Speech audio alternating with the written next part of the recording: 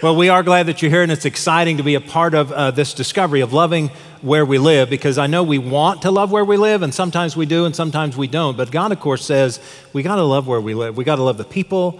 We got to love the place. We got to love. That's what we're here for. And part of what we recognize is that's a part of building God's kingdom. That's what we're here for, is to build God's kingdom, to transform the culture. And we do that, I believe, in at least one of two ways, and I think both of those ways are tremendously important. One is through the reading of God's word, the incorporation of God's scripture in our lives. We know that the number one way to catalyze our faith and to grow our faith is to read God's word. It's why we're encouraging you to download the YouVersion app and make Treach your home church. When you do that, you will be fed every single day throughout this worship series and the next several worship series, daily scripture and daily devotion. Almost 200 of you have downloaded that. I want to double that within the next week, okay? So you can scan this QR code. You'll be handed a deal outside the sanctuary as well afterwards. But this helps us know God's word and apply God's word to who we are, and that's always important. And of course, a part of what we learn from God's word is that we're to love. We're to love God and we're to love other people, and that becomes critical in how we grow our faith and how we grow God's kingdom. That is the purpose, right? And so part of what we recognize is that love is based in relationship. I have to have a relationship with somebody in order to love them, even if it's a distant kind of relationship, because I can love my neighbor without necessarily knowing them intimately, but certainly knowing of them and knowing about them, right? And a part of what we recognize in this love is that it is in this shared relationship that real life transformation happens. It's not through a talking head. It's not through ideology. It's not through grand programs. It's not through all kinds of scripted things. It's through shared relationship. All of us know that whether it's with our spouse or with our siblings or with our close colleagues or with our neighbors, with other family members, that it's in those close shared relationships that we discover love, that we understand what genuine love is, that we are loved and that we can share love with other people. It's why Jesus would narrow down all of the law, all of the prophets, all of the rituals to a single thing: love. Love God, love neighbor. And when all is said and done, that's what transforms our hearts. It's what transforms the world. It's what builds God's kingdom, and that's what we need to be about. And so that's why we've discovered this series and why we want to share how it is that we can love where we live. Because we know these people. We have relationships with them. And we want those shared relationships to manifest and make known God's love. It's why, as we several months ago at the beginning of this year, created a new clear vision statement that helps us to better understand how it is we're going to transform the culture, how it is we're going to build God's kingdom. You may remember I shared that with you last week. I remind you again that clear vision statement goes something like this: we envision a community where people matter, brokenness is healed, and love is lived. Because we recognize that all three of those things need to be very tangible and real. People matter is about relationship and the transformation that comes through that. Brokenness is healed is about restoration and how we can restore God's creation. And love lived is literally service. Jesus said, the Son of Man came not to be served, but to serve. And we are called, therefore, to live that love in very real and tangible ways. And so the Apostle Paul, who wrote most of the New Testament, gives us a great example today of how people matter, because that's where we want to start in this series is, if people matter, what does that look like with regard to love? If people matter, what does that look like with regard to how I live out the faith? If people matter, what difference does it make in how I encounter the world? Well, Paul the Apostle was a phenomenal leader. He not only was the greatest church planter across the generations, but he wrote most of the New Testament. He traveled most of the then known world. He was the greatest of the apologists, that is to say, the person who defends the faith, who helps people to better understand it. In his travels, he would not only establish churches, but he would mentor and coach those churches. He would encourage them in the ways in which they could be faithful. And I'm convinced that in his last journey, what some scholars refer to as his fourth missionary journey or his last missionary journey, he himself became transformed in a radical understanding of what it means for people to matter. You know, it's such a simple catchphrase, right? People matter. But what does it look like? Well, I'm convinced that in that last missionary journey, it's recorded in Acts chapters 27 and 28, that Paul reveals to us some very tangible ways for us to understand how people matter and what that difference is in our faith and in building God's kingdom when people matter. You may recall that in Acts chapter 21, Paul gets arrested. He gets arrested. It wasn't his first arrest, but it was essentially his last arrest, and we would spend the rest of the book of Acts discovering how Paul could justify his faith, communicate the gospel, and also keep himself out of jail. He would present himself to multiple levels of the governing structures because he was a Roman citizen. And as a Roman citizen, he had the right to defend himself and to stay out of prison. And so these last several chapters of the book of Acts are recounting that. And then when we get to Acts chapter 27 and 28, he's on his final journey to defend his cause, to promote the gospel, to defend himself, and to present him to Caesar in Rome on this last journey.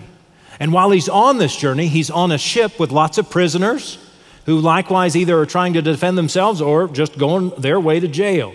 He takes a long journey on his way to Rome, and as a Roman citizen, he has several different privileges that he's has amenable to himself. He gets to stop off at one place and visit with a friend. He gets to talk to the crew and justify his actions to the crew. He gets to offer his opinion even to the crew a couple of times. And while he's on this ship, they encounter a storm. In fact, Paul, before they broke dock, he told them, this isn't going to go well. There's going to be a big storm, and this is not going to go as we'd planned. And of course, they don't listen to him. In fact, they take a vote. It's one of the few instances in Scripture where a vote is taken and the majority win, and it didn't go very well. You ever know or feel as though sometimes when we vote, it doesn't go very well? In Scripture, it's real clear. It didn't go very well. The ship run aground. But as Paul was on the journey, they encounter this storm that he had predicted, that they knew would be a difficult circumstance. So bad was the storm that at one point they're literally throwing off cargo, even the tackle stuff that helps keep them afloat. They were in such a bad storm, they didn't know what to do. They were trying every means they knew possible, both the shipmates and the sailors, as well as the prisoners who were on the ship with Paul. But at one point in the middle of the storm, Paul stands up to speak and to share his understanding of what God wants these people to know. And in part, what he begins to reveal is how important they are. Every last one of the people on the ship, and you'll discover there are over 270 people on the ship, again, both professionals and prisoners. And what Paul wants them to know is that every last one of them matters. Not their ideologies, not the way they voted, not the things that they perceive, not the things that they value, but each individual person made in the image of God is valuable and matters. And Paul wants them to know that. So beginning in verse 21 of Acts chapter 27, let's figure out, how does Paul help them to encounter that, and how can we learn from that as well? So Paul stands up and he says, no one had eaten for a long time. They're in distress, right? They're in a storm. No one had eaten for a very long time. Finally, Paul called the crew together and said, men, you should have listened to me in the first place and not left Crete. He, just every once in a while you got to jab somebody, right? So should have listened to me. You would have avoided all this damage and loss. But take courage. None of you will lose your lives, even though the ship will go down. Now, I don't know about you, but there's good news and bad news in all of that, right? I mean, the good news is we're going to make it. The bad news is we're going down. And Paul's trying to be real clear. Verse 23, for last night, an angel of the God to whom I belong and whom I serve stood beside me. And he said, don't be afraid, Paul, for you will surely stand trial before Caesar. That was his goal, right? His whole goal was to get to Rome so that he could present his case before Caesar. And God is telling him, you're going to make it, Paul. What's more, God said, in his goodness, God has granted safety to everyone sailing with you. So take courage. For I believe God, Paul says, it will be just as God said, but we will be shipwrecked on an island. So Paul's just laying it out, right? I mean, clearly there's the bad news. We are going down. We are going to have a shipwreck. This isn't going to end well, but I need you to hear, Paul says, you're going to survive. Every last one of you, prisoner, professional. And I just need you to know that. So initially there's this great news. We are going to survive. But what I want to highlight right here, right now is what Paul does to identify himself and what it is he needs to do because of who he is. Remember, he says this, last night an angel of the God to whom I belong and whom I serve stood beside me. The God to whom I belong and the God whom I serve. Friends, I want to challenge every one of us to identify ourselves the way Paul identifies himself. Not, mind you, as a Jew, which he could have done, not as a prisoner, which he was, not as a Christian leader, which he was, not as one of the most prolific authors of what would become the New Testament, which he was. Paul identified himself as a child of God, a servant of God, the one to whom I belong. And I think in part what Paul is trying to share with you and me is that that's who we are too. When we claim faith in Jesus, we are no longer a teacher or a pastor or a police officer or a lawyer or an engineer, or we are God's children, made in God's image, followers of the King, believers in Christ, right? Our identity is in Christ. It is no longer in what I do for a living or what I do for a hobby or kind of what I do around the world. I am God's chosen, selected follower, right? And that becomes important because it sets everything else in perspective. And it helps us to identify that what Paul then needs to do is not justify himself, not protect himself, which he could have rightfully done as a Roman citizen. He could have just been all about himself and all about me, myself, and I, right? But what he chose to do was identify himself as God's and then serve the other people on the boat with him. What would it look like if we began to be encouragers in the world as God's people? What would it look like if we began to demonstrate and bring hope to the world as God's people? What would it be like if, just as Paul does, he helps them to know that they matter? That no matter what their crime, no matter what their punishment that is to come, no matter what they are doing in their lives, that they matter to God. That's what Paul was saying. And he needed them to understand that without reservation, that as God's person, he would help them see God's desired outcome. And eventually, of course, that's what happens. They all survive because Paul conveys to them, God is with us. God will guide this ship. Yeah, it'll be hard. Yeah, it'll be difficult. It's not going to be easy. Much like Joshua and Caleb when they went to the promised land with the other 10 folks and they spied it out and all 12 came back and 10 of them said, there's no way we're going to the promised land. It's never going to happen. But Joshua and Caleb, on the other hand, said, yeah, it's going to be hard. Yeah, it won't be easy. Yeah, those boys are big over there. But guess what? God said we could do it. God said it would happen. And therefore, they did. Paul is doing the same thing. He's trying to help them understand that God is with them even in the difficult times because they matter. Well, it wasn't done then. At some point, the storm gets even worse, and the crew themselves, the sailors, and perhaps even the ship captain are ready to abandon ship. It goes something like this, beginning in verse 29. At this rate, they were afraid. Every last one of them. We would soon be driven against the rocks along the shore. So they threw out 4 anchors from the back of the ship and prayed for daylight. You know, it's pretty bad when the sailors are praying for daylight, right? Then the sailors tried to abandon ship. They lowered the lifeboat as though they were going to put out anchor from the front of the ship. They're trying to hide the fact that they're going to abandon ship. But Paul said to the commanding officer and the soldiers, "You will all die unless the sailors stay aboard." So the soldiers cut the ropes to the lifeboat and let it drift away.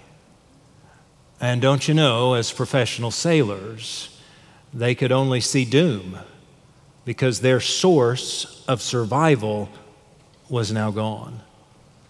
And a part of what Paul is simply trying to say is, we're all in this ship together, friends, professional and prisoner. And unless we all stay together, unless we recognize the value of every person on the ship, unless we understand how important each person is, unless we realize people matter, we're all going to die. One for all for one. And so they do something tremendously dramatic for a professional sailor. They let the lifeboat go. And it begs a question for all of us in our own faith journey, in our own life, is sometimes we find ourselves, when we identify individually and selectively what we believe in, we feel like we got to protect our territory.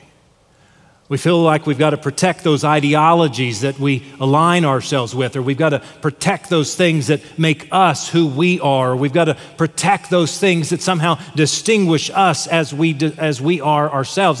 And we lose sight that there's a whole bunch of other people that matter to God. We lose sight of the fact that God has created every individual in God's image, and God desires that all will be saved because people matter.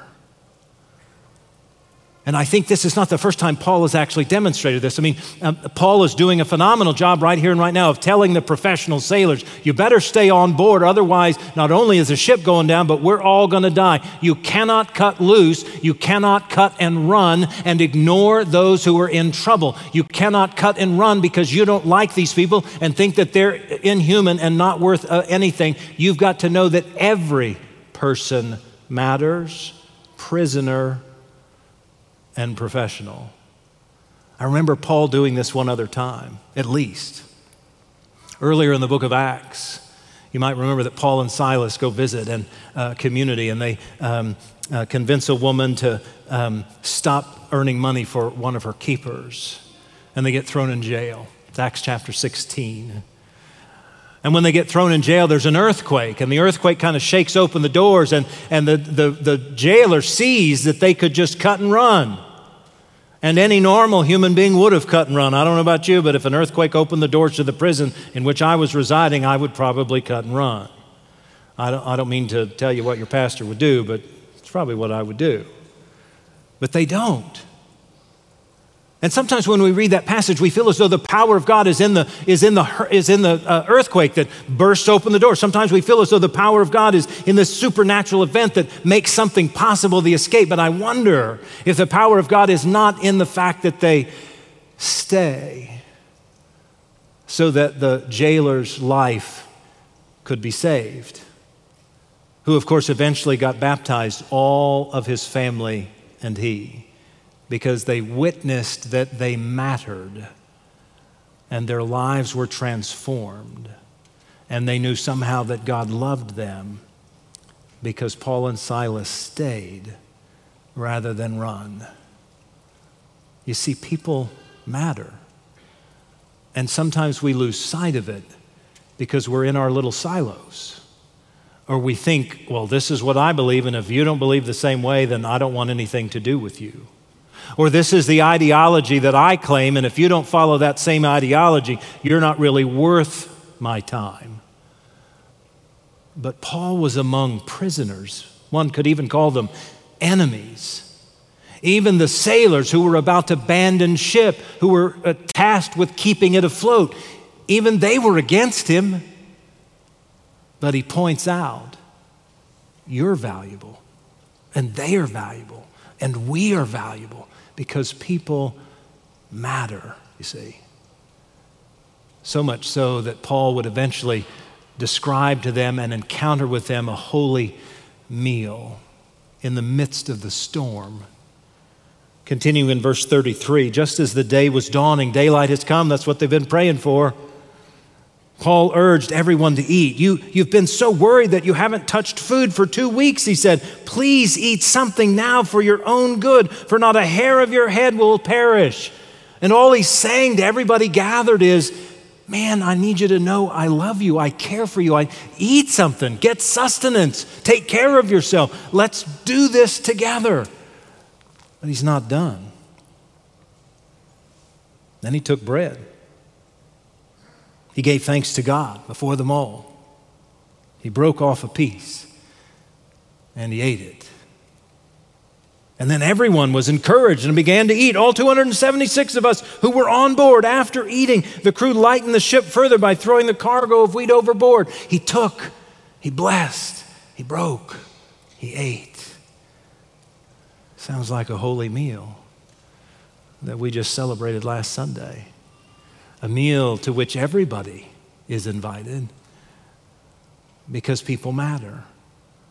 A meal of community, a meal of the holy presence of God, a meal that helps us to know that Jesus is real and God's love is tangible and palpable.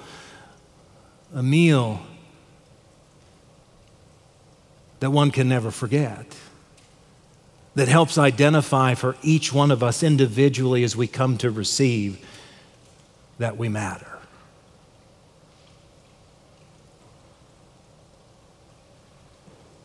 You see, it's in shared relationship that lives are transformed.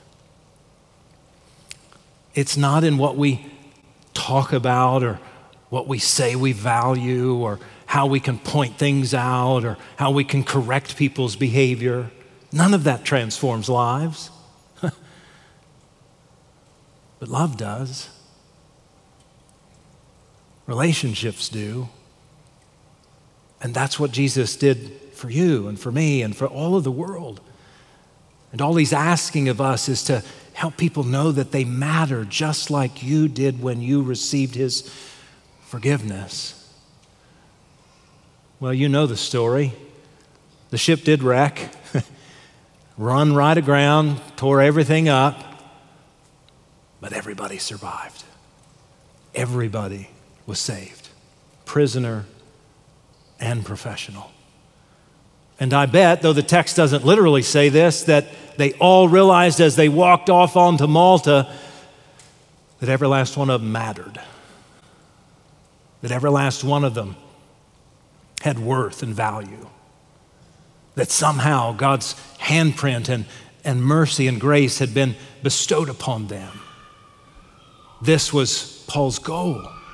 This was his desire, was to help them know, just as God wants you and I to know and the world to know, that people matter more than any stance, more than any pedagogy, more than any ideology. People matter, and that's what we've got to help people discover by the way we live and how we offer mercy and grace and demonstrate forgiveness and live justice. People matter. So much so was this a part of Paul's desired goal and a part of who he was that I believe he became so transformed. This became a part of his everyday work. He moved from being a kind of an apologist for the gospel to a demonstrator of the good news of Jesus, offering love and mercy. Paul did eventually make it to Rome, if you read Acts chapter 28. When he got to Rome, he was under house arrest. He spent the rest of his days in ministry. And this is how his ministry finished its work. Acts chapter 28, the very last 2 verses of Acts chapter 28. Paul stayed 2 full years in his own rented house. It doesn't say this, but he's under house arrest. He's rented a house, and he welcomed all people who came to visit him. He didn't cherry pick. He didn't say you don't belong, or he didn't say, well, you don't believe this, or you don't understand that, or you watch that news, or you belong to that part. He welcomed everybody. He welcomed all people, and he boldly preached about the kingdom of God, and he taught about the Lord Jesus Christ. And get this, nobody stopped him. because people matter. And they understood, I feel convinced, that when he welcomed anybody and everybody and he proclaimed the kingdom of God and he helped people to know of the love of Jesus Christ, that anybody, prisoner or professional, would know that they mattered. And because they knew that they mattered, they were open to the message. And because they were open to the message, many received the love of Jesus and proclaimed him as Lord and Savior and served him all of their days. You see, friends, there's only one, I believe, unmistakable and unstoppable behavior of the kingdom. It's love. And when we love our neighbors as God loves us, not only will people know that they matter, but they will have experienced the kingdom, and their hearts will be transformed, and they will come to a saving relationship with Jesus. I envision, as I know you do, a community where people matter, brokenness is healed, and love is lived. And when that's real, God's kingdom will be right here.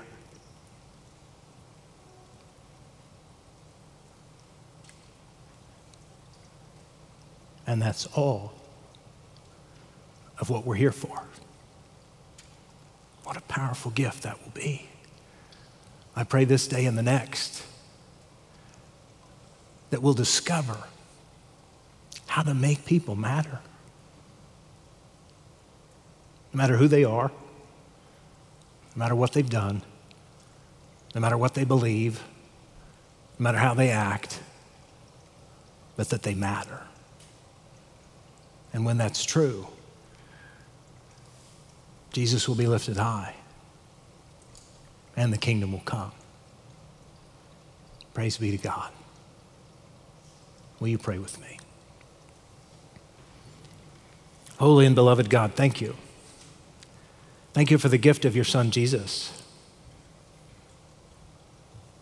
for the powerful way that he loved everybody and welcomed all. Thank you, God, for the amazing journey that Paul and the prisoners and the sailors took, because they remind us very clearly that people matter. Help us, Lord, to live our lives as if that were true, so that not only may we see your kingdom, but that we can help build your kingdom. God, this is our prayer, and we lift it in the name of the one, Jesus, whom we know to be the Christ. Amen.